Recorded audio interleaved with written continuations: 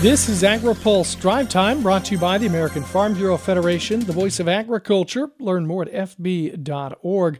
Good afternoon, I'm Ben Nuelle. Secretary of Agriculture Tom Vilsack says he's extending USDA's summer meal programs waivers. The waivers were previously extended through June 30th.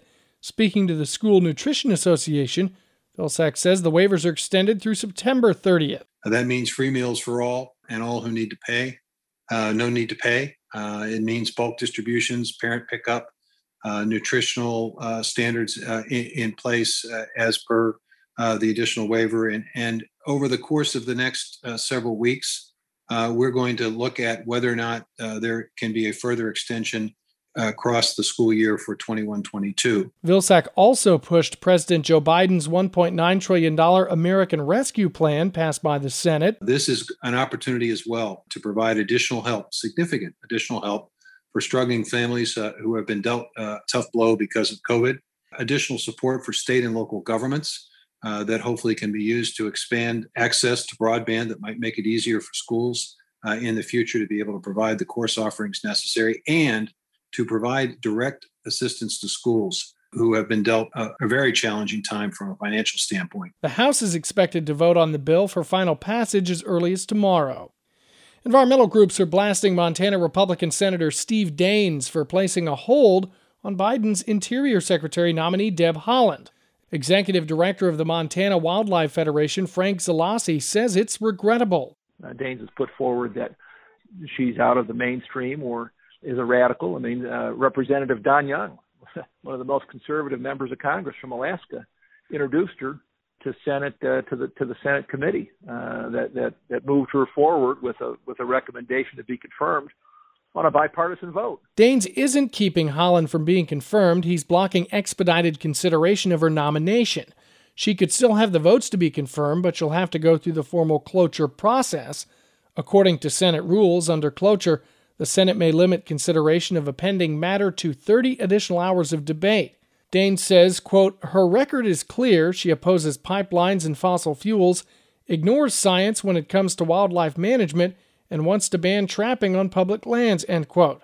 He serves on the Senate Energy and Natural Resources Committee and is also chair of the Senate Western Caucus. Here's a word from our sponsor. A recent Farm Bureau poll shows 52% of adults think farmers and ranchers can have a large impact in creating climate solutions, and even more people, 60% of adults, support government-funded research to help agriculture achieve those climate goals. Learn more at fb.org.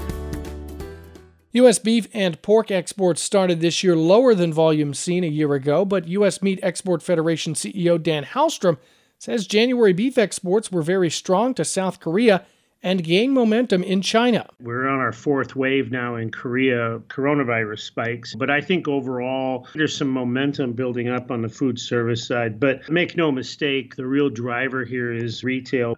There's some genuine sustained growth going on in China. This is a demand segment that really hasn't had a lot of high quality grain-fed beef. And I think it's a testament to the Phase 1 China agreement. We're starting to see the results right now. He says pork exports to China declined as expected. However, shipments increased to a range of other markets. January on the pork side came in pretty much like we thought it would. The volume is down 9%, 249,000 tons, but that's mainly because of China. We knew China would be down. The really good news here is we're seeing some pretty broad-based growth across other countries. Japan stands out. Central America, coming off a record year, is also looking very strong. And the Philippines had a volume that was almost double of a year ago. Halstrom feels good about this year, but cautioned vessel congestion and container shortages at West Coast ports are posing significant obstacles for exports.